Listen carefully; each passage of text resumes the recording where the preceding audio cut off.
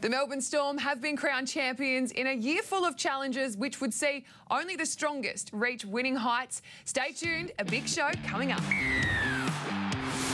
Storm finishes superstars while Panthers are left licking their wounds. But how did Melbourne create the perfect storm? Peter Sterling and our panel have the answers. And Ryan Pappenhausen received the Clive Churchill Medal, but will his form be rewarded with a spot in the Origin opener? The inspiring three-peat, Brisbane Broncos soar to a third straight NRLW Premiership. Broncos' Meg Ward joins us live amid their celebrations.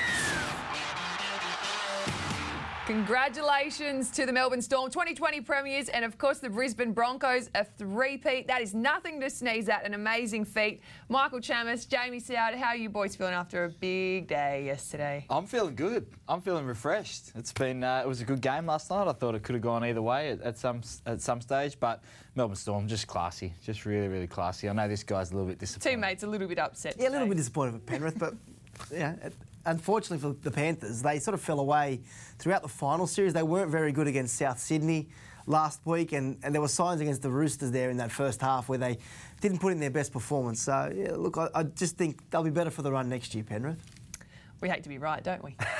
I love it. Here we go. I love being right. Here we go. I just do. I love seeing players celebrate, but I also love celebrating over this guy.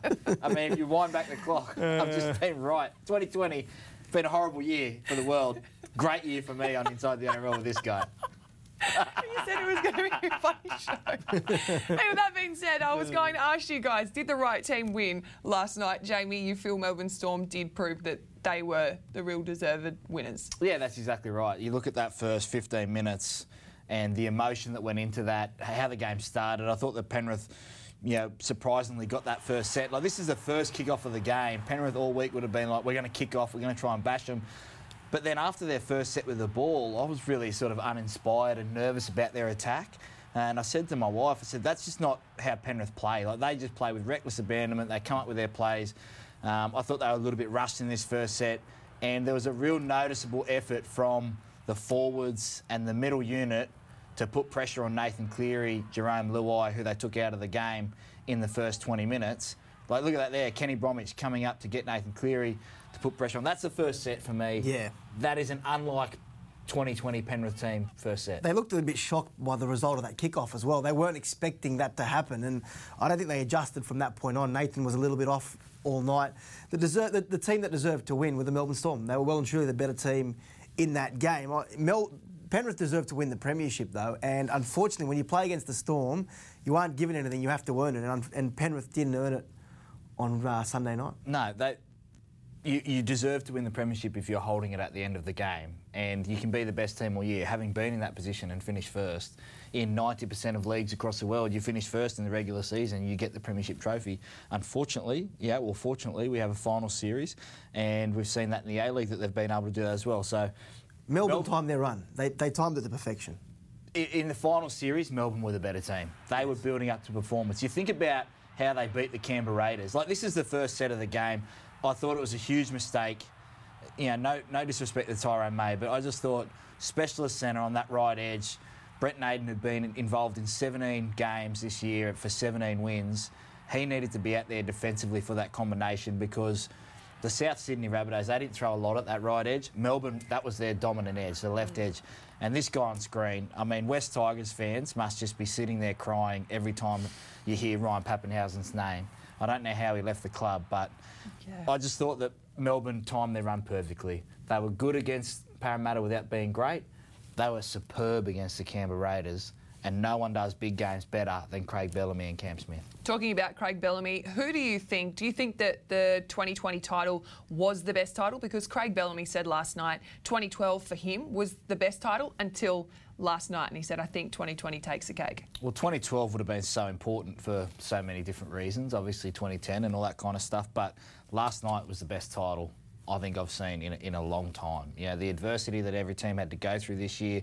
But if you had said to me 3 years ago that Cooper Cronk was going to leave, they were going to win a grand final, he was going to leave, Billy Slater was going to leave a year later, and Cameron Smith was going to be playing in 2020 with a whole new different spine and they were going to win the competition, no one would have believed you. Like, it's an amazing effort. Yeah, incredible. They don't get the... You know what annoys me about the Melbourne Storm and the people south of the Queensland border and also north of Victoria? They don't give Melbourne Storm the respect that they deserve, and how hard it is to win a competition, how hard it is to get back there year after year, because they don't like them. Like, you're allowed to cheer against the Melbourne Storm, but you have to respect 9 grand finals since 2003, Craig Bellamy. That's one every 2 years, and he's won 6 or won 4. So they just don't get the respect they deserve because everyone hates them for other reasons. No, you're right, Sal. I'll ask you a question. I'll put you in a difficult position. You've been coached by Wayne Bennett, but I think this man's passed him as the greatest coach in the modern era of all time.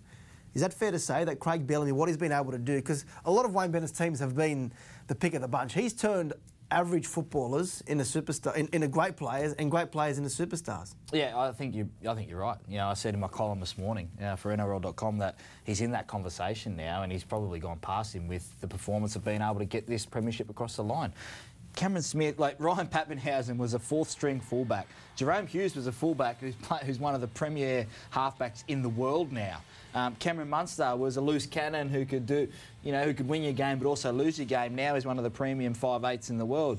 Kenny Bromwich was a bench player who's now a starting back row. Felice, like, you can just keep rattling them off. Christian Welch was a bench player last year who they weren't sure was going to be able to stay around and keep playing.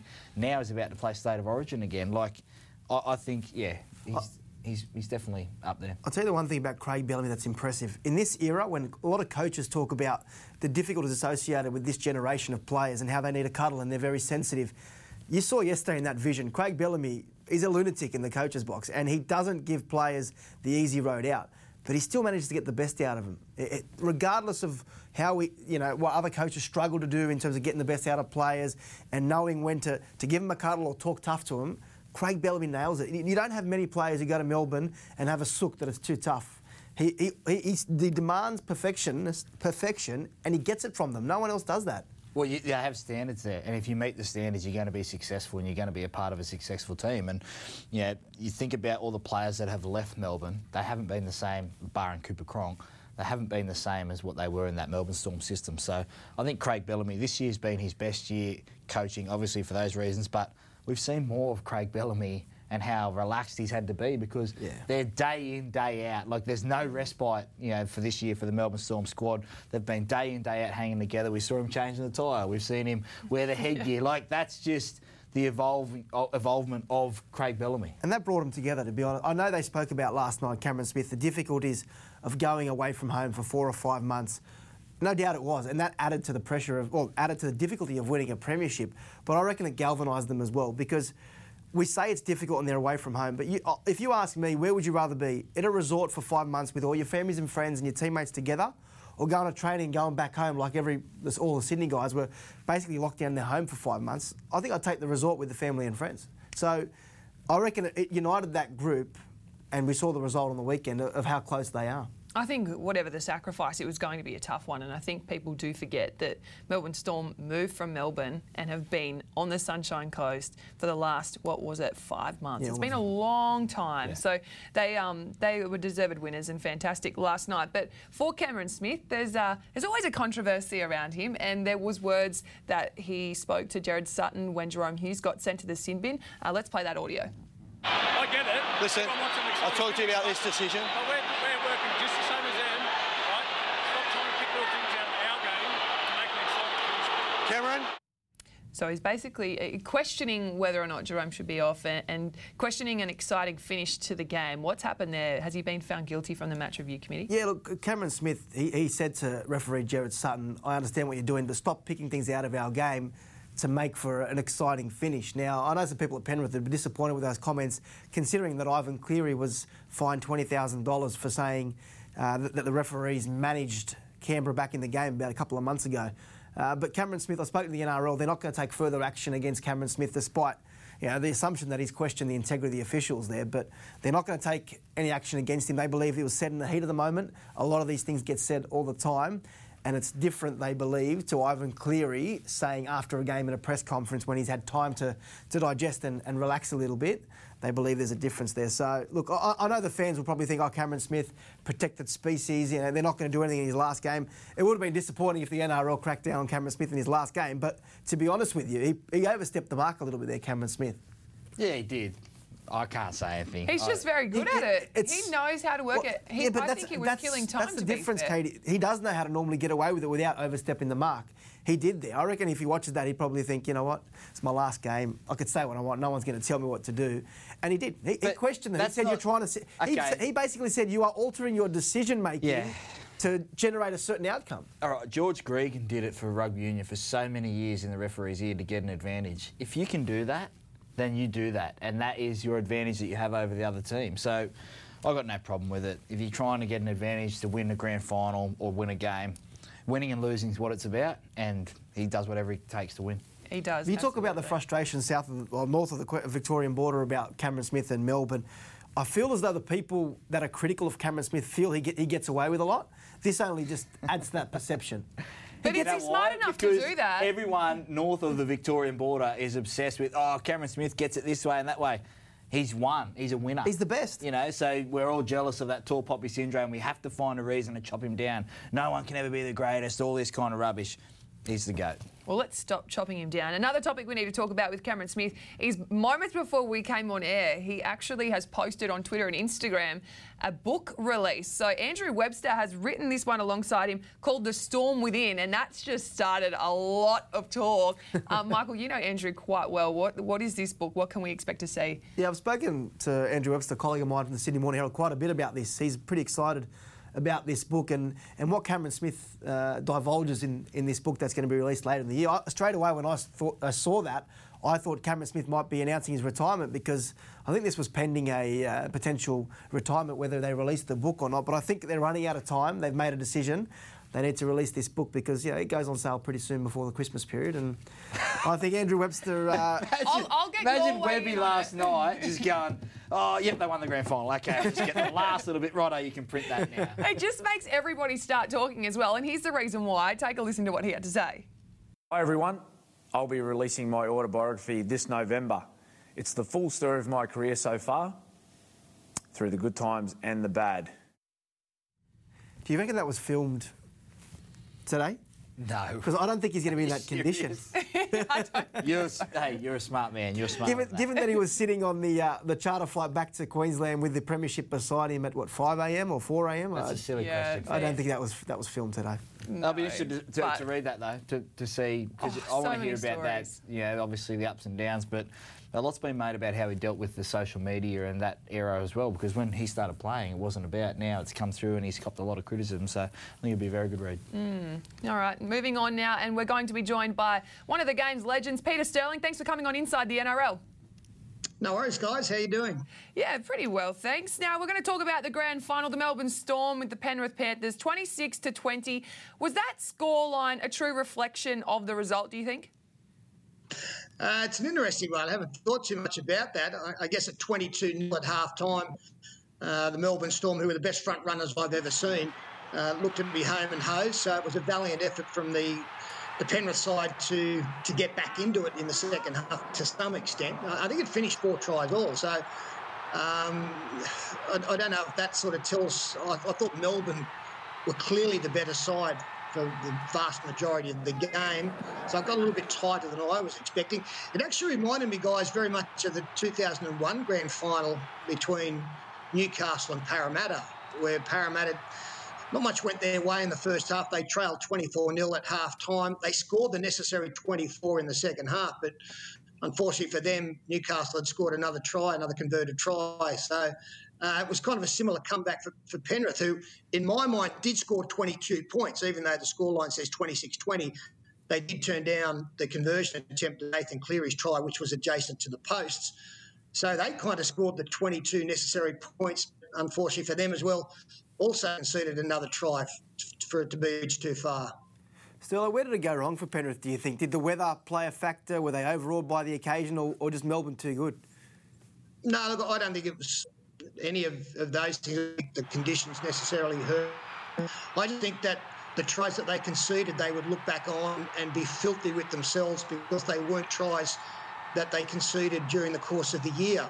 A penalty try early, an intercept, then a really scrappy try just before half-time, which was an absolute killer going into the break. And then to concede the Pappenhausen try from a scrum 20 metres out their opposition line, I think they would look back at, they were all tries that in some shape or form they should have been able to stop. And in the end, it was Melbourne taking full advantage of their opportunities and Penrith just not coming up with the great defence that was needed at that time of the game. Sterlo, earlier in the show, I addressed the Tyrone May going into centre for Brent Naden to start that game. Was that the right call by Ivan Cleary, or was there a little bit of panic there about Naden's defence and probably read too much into it because they ended up costing the Penrith Panthers on that edge? Yeah, look, it's not something I thought we'd be talking about late in the season because it was a switch really that kind of came out of the blue. Obviously against South Sydney, they used that with Tyrone coming in and Naden going to the bench and not playing any minutes. And Ivan said that it was something that he'd been toying with for quite a while. So obviously it wasn't a quick decision made by him. On that basis, when he said that the decision was made because he thought it was the best right side defence configuration, you figured, well, it made sense that he was going to carry that into the grand final. But in the end, I don't know whether Ivan would think that he got it right or wrong. I suppose when Brent Naden came into the game, he actually looked a bit dangerous with the football. Now, whether that would have been the case when the Melbourne defence was at its best earlier on, I don't know. But look, it's easy to say that got this wrong or got this right, whether he'd second-guess himself now if he had another opportunity. The one thing I know about the Penrith, Jamie, is that the coach and the players would wake up next morning, and think, gee, I wish we could do that again. I wish we could just do that. We would get it better. We would get it right because they've basically the whole season they got everything right, but they failed to nail it at the end. Whether that defensive decision made a difference. I just think overall they just succumbed to scoreboard pressure. They didn't defend as well as they'd done all year, and the scoreboard hurt them, and everybody then tried too hard. Kickout came up with a lot of lost ball. There were mistakes made in the play the ball area. It was in their haste to try and get back into the game that really they shot themselves in the foot and made it harder for themselves. Still, Nathan Cleary, if you were in his ear at the moment, what would you be saying to Nathan Cleary after yesterday? Because a few of his kicks didn't go to plan, and obviously the intercept there for Vunivalu. What would you be saying to Nathan today? To not put yourself in that position ever again. And that's what losing a grand final does. You don't ever want to feel that way. But Nathan's had a great season. You'd be telling him, look, learn from this. You'll get another opportunity. Have a great off-season, pre-season, work hard. You go into next year with a really good football team around you. You've got Origin football coming up. You can sort of, get rid of some of the disappointment quicker than what you would normally have to wait. Normally it's months away, but if he can go in and have a really good game for New South Wales in game 1 and game 2 or whatever, the Blue selectors decide to play him, that can erase some of that disappointment. But just don't be too down on himself. Like, as I say, I think like all the Penrith players, they lost their way a little bit because the scoreboard got away from them early on. But he doesn't have to do anything different in the next 3 games if he plays all Origins, and he doesn't have to do much different next year. He was clearly close to the best player in the competition. Unfortunately, in the biggest game of the year, he and his teammates were just a little bit short of the mark. Better next time. Sterlo, if that was Cameron Smith's last game, is he the greatest player you've ever seen? And he was good again last night for a guy that's played over 500 games. Yeah, Cameron's he's a different beast, isn't he? 430 games in itself is a remarkable achievement. I think one of the greatest our game's ever seen. To be the first person past that 400 mark. But I'm not quite sure if he's the greatest player I've ever seen, but he's the most influential player, and there is a bit of a differentiation there for me. I think Wally Lewis probably the greatest player alongside / Andrew Johns. When it comes to influence of a game and on a team, I don't think I've seen any more profound than Cameron Smith. And I think it's been pointed out, this week that if you put together a show reel for Cameron Smith, it's not really going to excite you. It's not going to capture your imagination. It doesn't involve all these slashing tries or great plays, but all of the little plays, the creative, the knowing when to kick and how to kick and at what time to kick, and the intricacies and the subtleties of his game, they just all add up to this great package, which isn't exciting to necessarily watch. But if you know the game, you see that the influence that he has is most significant of any player I've ever seen. Now, I want to turn your attention to Craig Bellamy. He has taken the Melbourne Storm to 9 grand final appearances. Where does he sit, Sterlo, in terms of the greatest rugby league coaches? Oh, he's up with the best, surely. He's, I played under a super coach in Jack Gibson. You've got your Wayne Bennett's in there, but what Craig Bellamy has achieved over 2 decades is remarkable.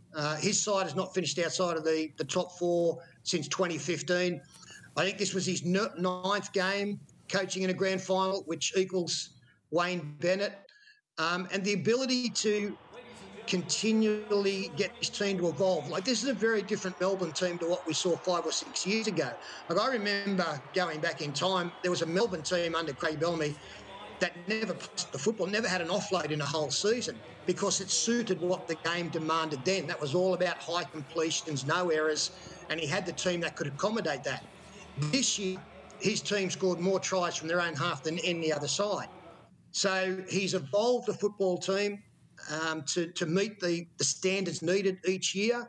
We always say that if you don't improve on a year, then you're actually going backwards. Well, Bellamy's teams have never gone backwards. I think the other thing I really like out of this grand final team as well is that only 4 of the players from the 17 didn't make their first grade debut with the Melbourne Storm. Now, they're up against a Penrith team that had a lot of local juniors coming through, and that's great development. But Craig Bellamy just continues to develop players. When Israel Folau and Greg Inglis, all those guys who are probably going to be great players anyway, when they went there, they hadn't achieved anything, and Craig brought that out of him. But have a look at Brenko Lee. He couldn't get a game with the Gold Coast Titans. And basically his NRL career was over. He went and trained with the Melbourne Rebels rugby union team for a couple of weeks, didn't know what was going on, didn't like it. 12 months' time, he's a starting centre in a premiership winning team. Brian Norrie was on his way to the Wagga Kangaroos as captain coach, went on, had a great couple of seasons under Craig Bellamy. So Craig has this amazing ability to get the best out of any player under his direction, regardless of the talent that they have and the ability that they have. He gets it out of them every week. And I guess the other thing you look at, the players that leave Melbourne, they tend not to play anywhere near the kind of football they did when they were wearing the purple colours. Yeah, you're certainly not wrong. Another player is Ryan Pappenhausen at West Tigers let go, and he's been picked in New South Wales State of Origin side. But I won't hold you up. We did just get all of the both the Maroons and the Blues teams confirmed. So are you pretty happy with both of those selections? I know you're probably only caring about the Blues. Was there any players that missed out you would have liked to have seen in there? No, I think in 27, what we see certainly for New South Wales is enormous depth. A lot of players there who played Origin. There are some notable omissions from last year. Obviously, no Blake Ferguson, Paul Vaughan, Wade Graham. Some bold decisions made. But I think if you have a look at all the players in that 27, I know Brad Fittler has said that he's very, very comfortable that he could name one team and then name a completely different team for game 2 and be extremely confident that they would be, too good again. So I think, yes, New South Wales at the moment, we have an embarrassment of riches. Queensland obviously come in with a very inexperienced squad and will be relying on the likes of Daly Cherry-Evans, Cameron Munster, maybe a guy like Jake Friend as well to really lead the way for them. But I don't want to get too carried away. I was around in 1995 when Paul Vaughton had a Queensland team that on paper could not get close to New South Wales playing Origin, and they won 3-0. So I'm not taking anything for granted, but I'm very, very confident that New South Wales go in with the right squad and certainly the depth of player to really make it difficult for Queensland to prevail in this upcoming series. Oh, I'm sure all the New South Welshmen listening will love to hear that from you, Sterlo. Thanks so much for joining us on Inside the NRL. We'll have a chat to you very soon. Thanks, guys. Been good fun. Peter Sterling there. What a legend. And don't forget, you can buy your tickets for the NRL's State of Origin series. They come on sale tomorrow from 10 o'clock, so go to nrl.com/tickets. We will talk more about State of Origin soon, but let's talk about the NRLW. The Broncos 20, Roosters 10. They were just tremendous year in, year out. That is not easy to win 3 in a row. No, it's not, and they were fantastic in the opening stanza. It reminded me of last year against the Dragons. They just looked like they'd been there before in the game. They walked out there calm. They started fantastically.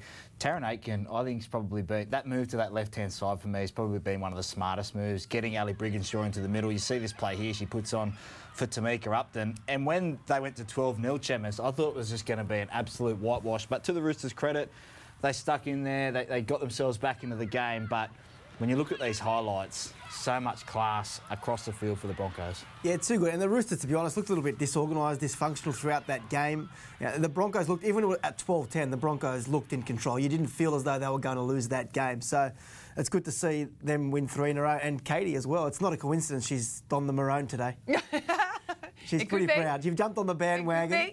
No, I think it's a great thing that they've managed to make it 3 in a row. Fine, you could have caught me out there. But I want to talk about the culture as well, because Kelvin Wright's been there for the last 2 years and managing a females team and keeping that core group together. Was that a big trait in keeping success, do you think, at that club? Definitely. Yeah, the standards that they have within that Broncos side aren't compromised by anyone, and I think it showed last year. He made some tough calls in the grand final, but to be able to move Ali Brigginshaw into the middle, that's your best player. That's the best player in the world in the women's game. And you have to make a decision, right, we're going to take you out of the number 7 role.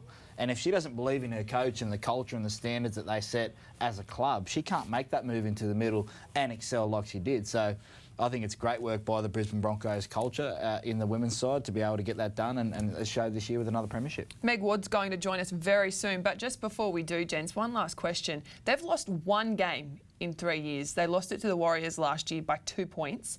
So how come they're untouchable? What does it come down to? Ali Brigginshaw.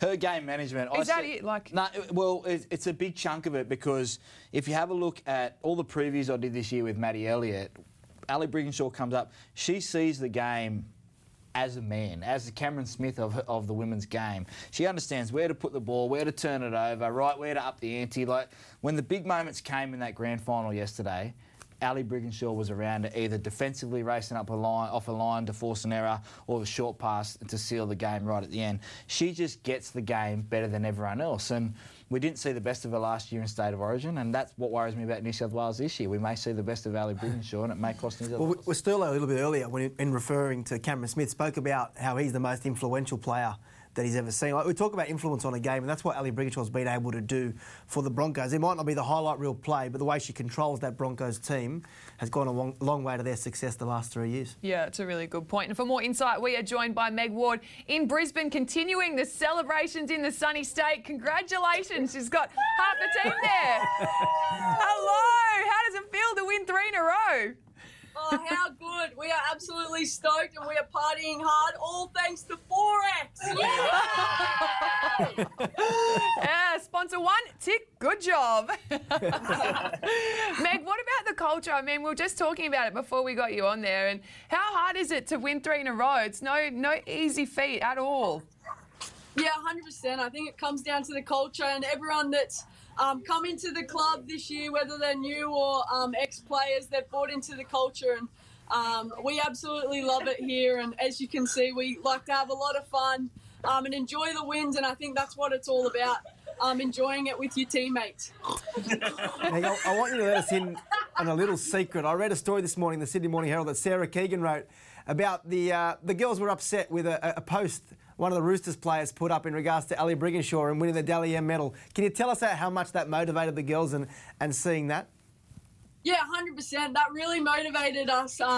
we got really pumped about that, and I can tell I'm looking at myself in a pig outfit. I can't speak seriously about that topic, but we were fired up and we took that into the game. And again, thanks to loans.com and Kia, we were able to get out there and get the job done.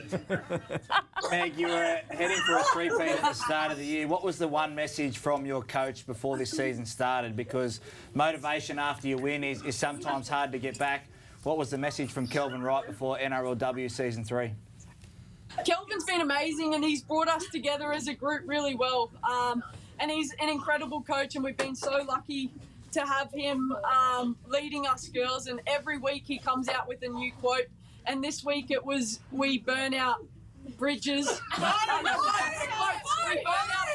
We burn out boats. And I'm not sure if anyone's heard of it, but it really stuck with our team this week, and we took it in, and we got the job done. Our boats were burnt, so we won. I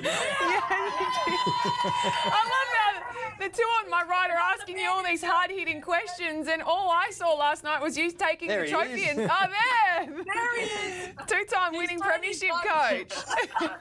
Bridges, all thanks to deadly choices. Hey, how was sleeping with the trophy last night, Meg? Comfy? Oh, it was honestly the best sleep I've ever had. I love my partner Tash, but I love that trophy so much. So good. The big outfit doesn't look too bad. Oh, there we go. We've got it up on screen now. Look, you're on a hard floor. Lucky you've got a pillow there, because that trophy's... We needed to store it. We've got national storage. You find a way every time. Do you know what I'm going to ask you? I'm going to ask your team about hair pulling. I want to ask you about hair pulling. All of the girls. Yay or nay? We are hair pulling. We are against hair pulling. We do not believe in hair pulling. We do not train to do hair pulling.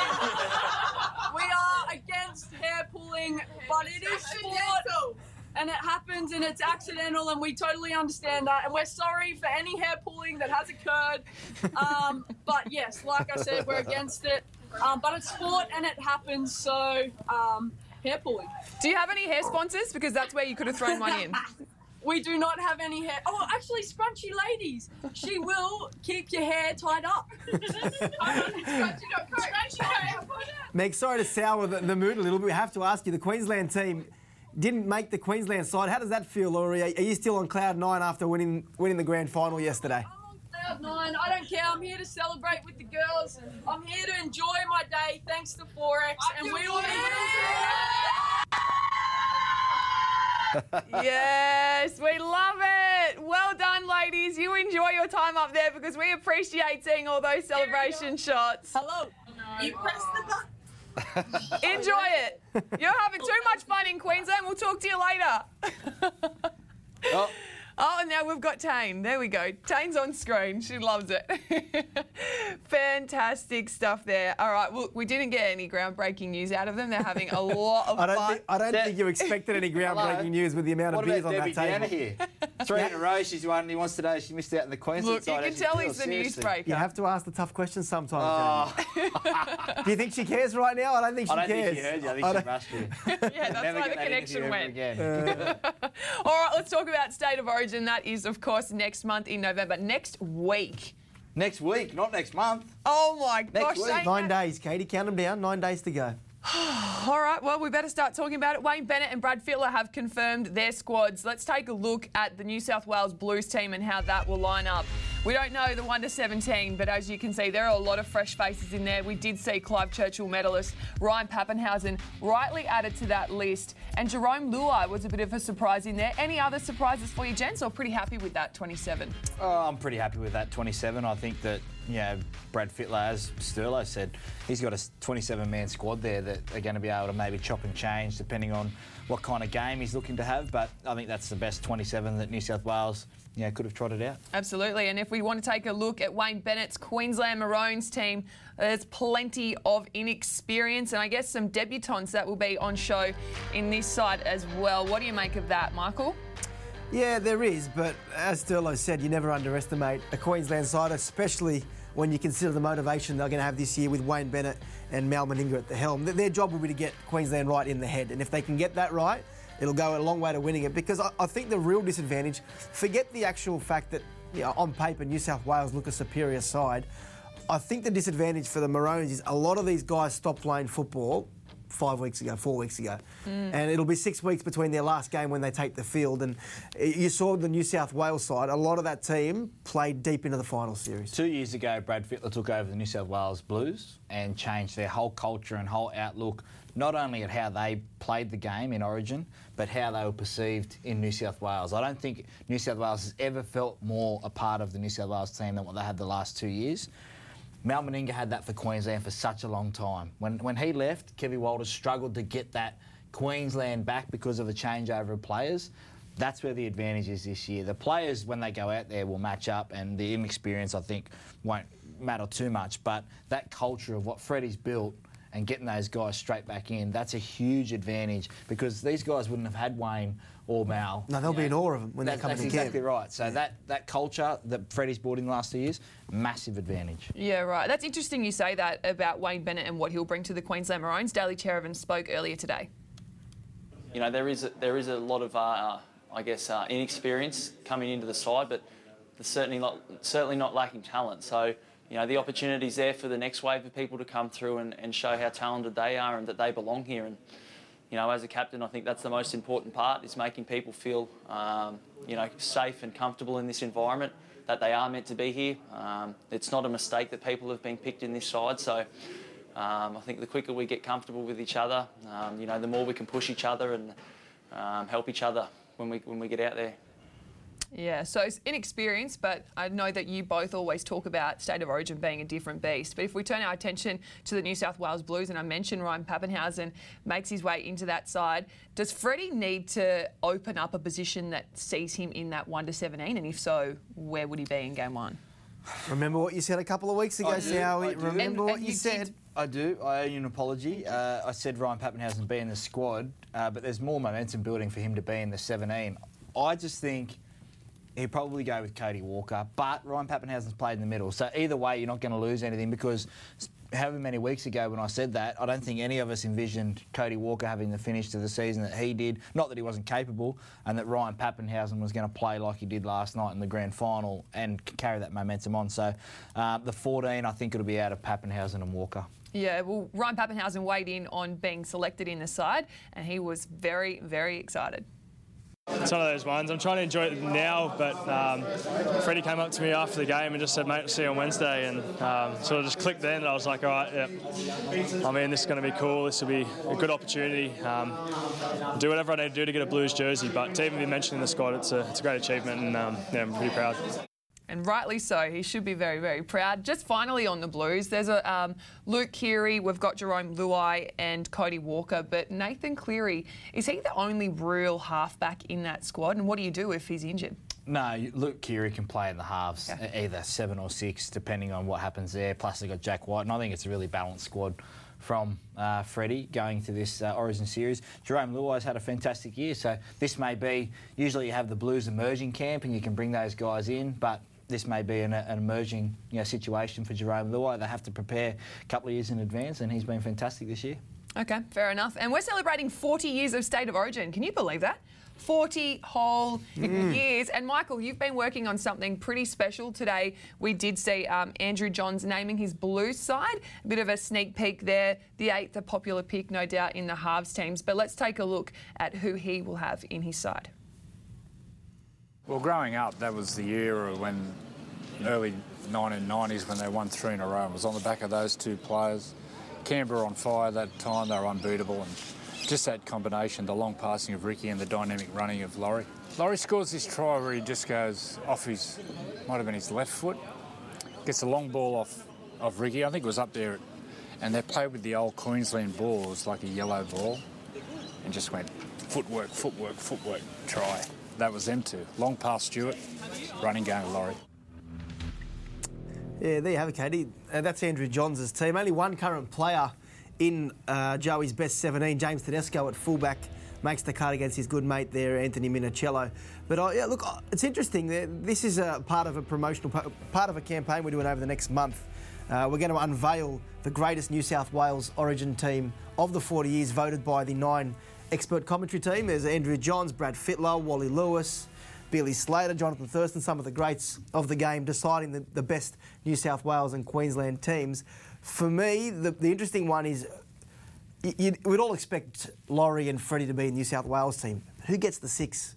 You grew up watching Freddie and Laurie. It's a tough one because they both can play in the centres. They both can play in 6. It's going to be interesting to see which way the judges go there. Yeah, well, Joey had Freddie in the centres, so I think that Freddie started out as a centre. You can't go wrong. You have a look at that side. That's going to be tough. It's really tough. It honestly is really tough. One person that I love that I'd have in my side is Ben Kennedy. Like, Joey absolutely loved playing with Ben Kennedy, and not much talked about his career and how good he was. Yeah, okay. And so, what date? Yeah, so game 1 in the broadcast Channel 9 before the game, the fans will have their say. The fans' team will be unveiled. Then on game 2 on November 11, before the ANZ Stadium game, the New South Wales team will be announced. And before the game 3 at Suncorp, we'll announce the Queensland team before the game. Wow, well done. And Sydney Morning Herald and Channel 9 for those? Yeah, Sydney Morning Herald, Channel 9 and NRL.com, of course. Love it. Fantastic. All right, well, don't forget to buy your tickets for State of Origin. They go on sale tomorrow to the general public at 10 o'clock. Head to NRL.com/tickets. And NRL.com hospitality for any packages. I should mention we've got all the state times there. 7 a.m. if you're in WA, 9 a.m. Queensland and 9:30 South Australia and 10 a.m. like I mentioned in New South Wales. Make sure you get onto that quick because tickets will sell like hotcakes. You'll be gone. Game 1. Will you both be going down? Oh my gosh, it changed everything. Yeah, it might be different this year. I don't think I'll be going to Adelaide. Sydney? I'm doing something with the NRL out at Liverpool, I think. Yeah, okay. There you go. I'll be in Brisbane if they go to a decider. I think have to share the love a bit for Adelaide. Yeah. Going to a decider. Gosh, it changes. 3-0. 3-0. All right, well, and also remember there is still time to win a double pass to the Bundy balcony at ANZ Stadium for Game 2. I want to be part of that experience. All you have to do is go to NRL.com/Bundy balcony and tell me in 25 words or less, and then you and your mate why they deserve to be on the Bundy balcony. Yes, I'm looking at you. Why do you deserve to be on the balcony, Sowie? The competition closes tonight, so you only have until midnight, but you could tell me right now in 25 words why you would want to be there and why you deserve it.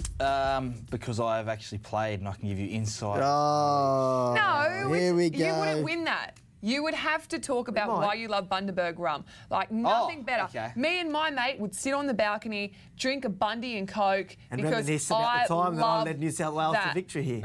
With cheese and dip. I'll be there anyway. So I might just pop up there and flash the pass. No, you haven't sold it. You haven't. Okay. Anyway, let's move on to hit or miss.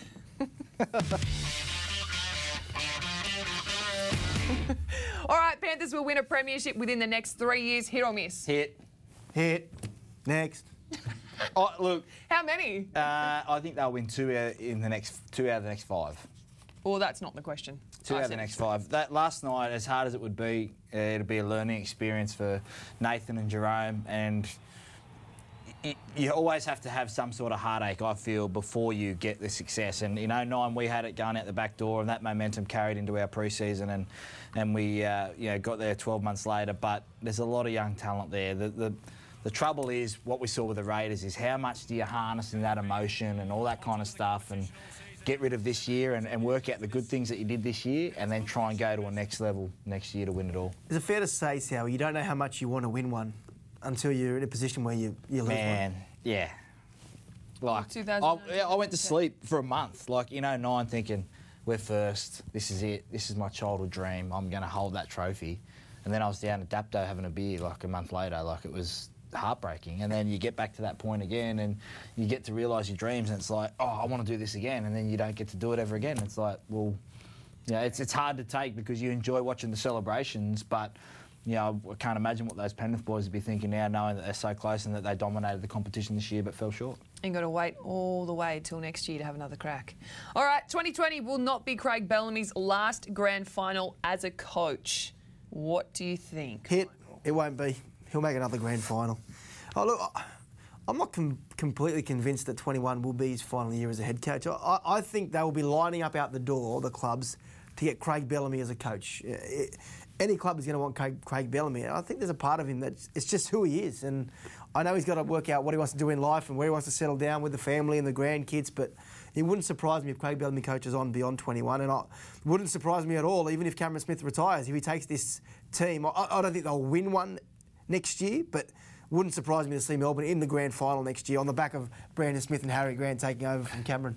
Yeah, in the NFL, Bill Belichick and Tom Brady won 6 rings together, and they split up, and the motivation would be still strong to see if you can cement your legacy for Craig Bellamy. And that's not to say he wants to do it without Cameron Smith, but it's a hit for me. Like Harry Grant, Brandon Smith, Pappenhausen's one of the best players in the world, Munster, Jerome Hughes, international forward pack. They'll probably start next year favourites. Gosh, he can create Well, they don't. some The Panthers do, superstars, actually. can't Well, the bookies, the Panthers are the favourites. Yeah, okay. I'm You're the just saying- champs until you're not the champs no more. All right? he? Oh, he's hard to please this one, You isn't he? said they will start the year as favourites. Okay. I'm letting you know they're not starting the year as favourites. That's all. Moving on, hair pulling should be an automatic suspension in the NRLW. Hit or miss? Hit, and it should be a professional foul. If you All want to right. get it out of the game, we've seen shoulder charges put out of the men's game, and we've seen crusher tackles come down harshly. If you want to get it out of the game, you want to stamp it out, because right there, Bovetti Welsh is probably through if she doesn't get pulled by the hair. We've seen Isabel Kelly get injured off the back of a hair pull as well. So if you want to get rid of it, make it a professional foul, make him go down. That's 10 minutes right there. I think And that's the it. deliberate stuff, definitely. Like there's sometimes when you're chasing someone and you're desperate to grab them. I'm not saying that you do, but if there's incidental ones, then penalty. But that one there from the Roosters, that you got it. You want to get rid of it? 10 in the bin. If you're going to sin bin Jerome Hughes last night for the littlest little bit of side movement as a professional foul, you want to get rid of it. 10 in the bin. Then if they get beat, they get beat, because they can't. If they get beaten on the outside, you can't just pull someone's hair. You can't inadvertently pull someone's hair. Well, all right, come here. Let me see if I can pull yours. It's falling out anyway. Yeah. You're younger than me. Okay, we're going to finish the sentence for a couple of questions. The biggest off-season signing will be ... It's hard because I reckon the biggest off-season signings are still to happen. The biggest off-season Kyle signing so far will be ... Kyle Flanagan to the Bulldogs. Thank you. David Fafita. No, actually, no. Let me That's take. already happened. Okay. Oh, an off. You mean Look a into your sign? crystal Okay. ball. Okay. Sorry. I'm gonna say. I got nothing. Should I just go for a lunch break? I got nothing. I Okay. can't give away too much.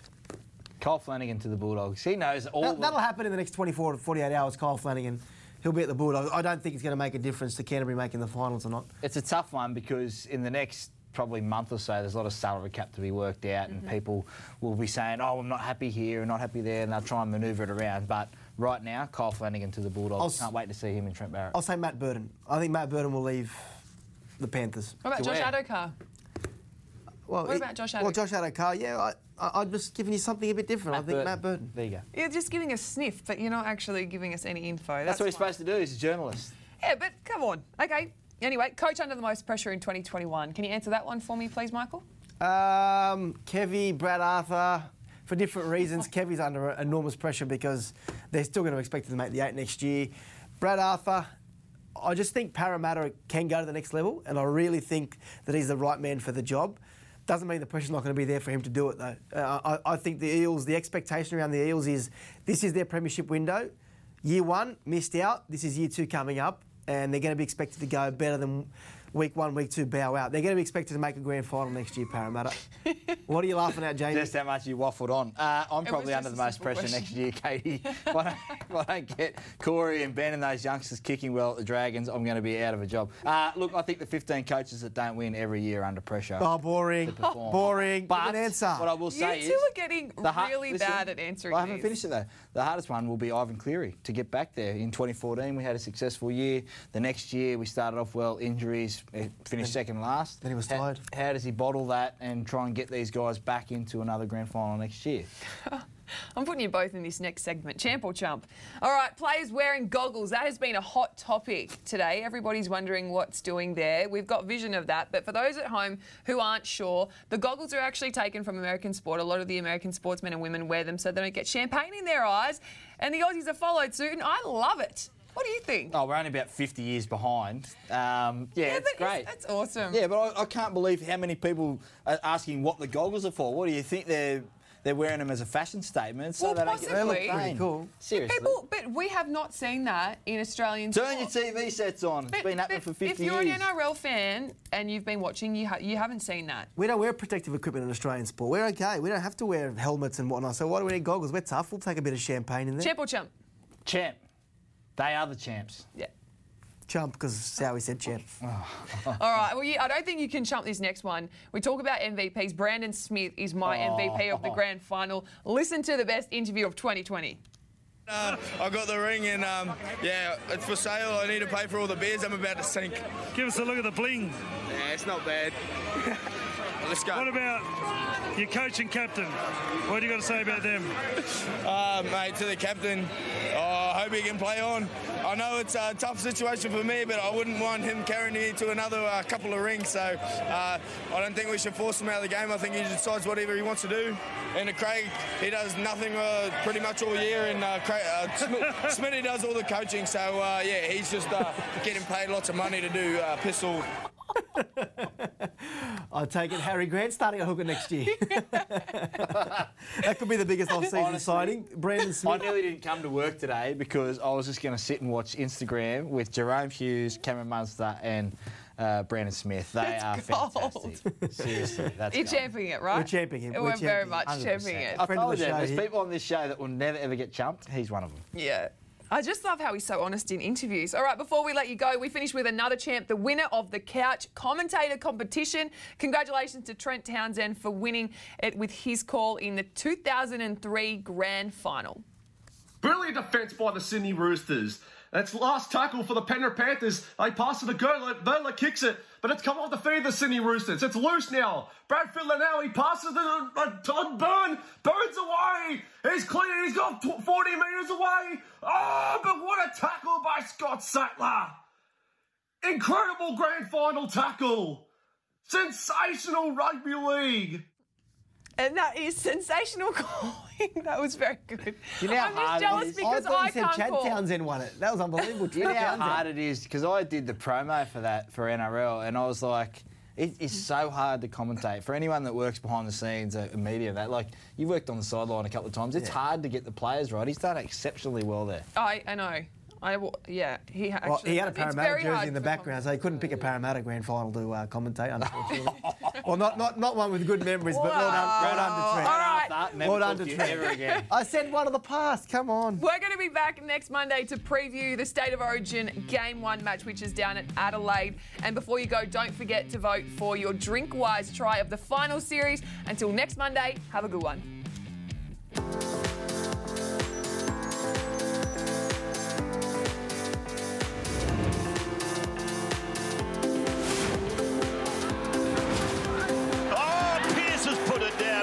They weren't discriminating. Now Cook breaks into open pasture. They're after him. Here comes one that will get him. My goodness, that was a sprint by Bradman Best. Didn't seal the tackle. He'll go all the way. Cooking's gone all the way. All the players this year have made great sacrifices. Here's Papali, good offload. Bateman, Nickel Clockstad through the middle. He's got support here. Rapida gives it to George Williams. He scored. Now Cameron Smith. Inside ball from Hughes to Addo Carr. Goes to ground. Gutherson has it. They've got numbers out here, the Eels. Jennings. Can he set up Ferguson? He's away, Jennings. Flick past to Ferguson. He goes through. Breaks through the tackles. Inside ball. What a try! Wonderful ball from Jerome Hughes. There was plenty of people suggesting as another break is made. Yeah, it is, and it's Josh Addo-Carr up over the halfway line. He's got support. It's Ryan Pappenhausen.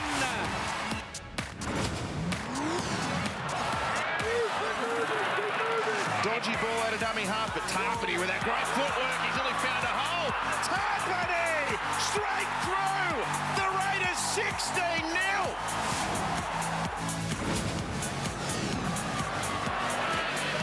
This is a good run here. This is a good run here by Isaiah, and he gets it away for Dylan Edwards. A couple of the country boys score a preliminary final try.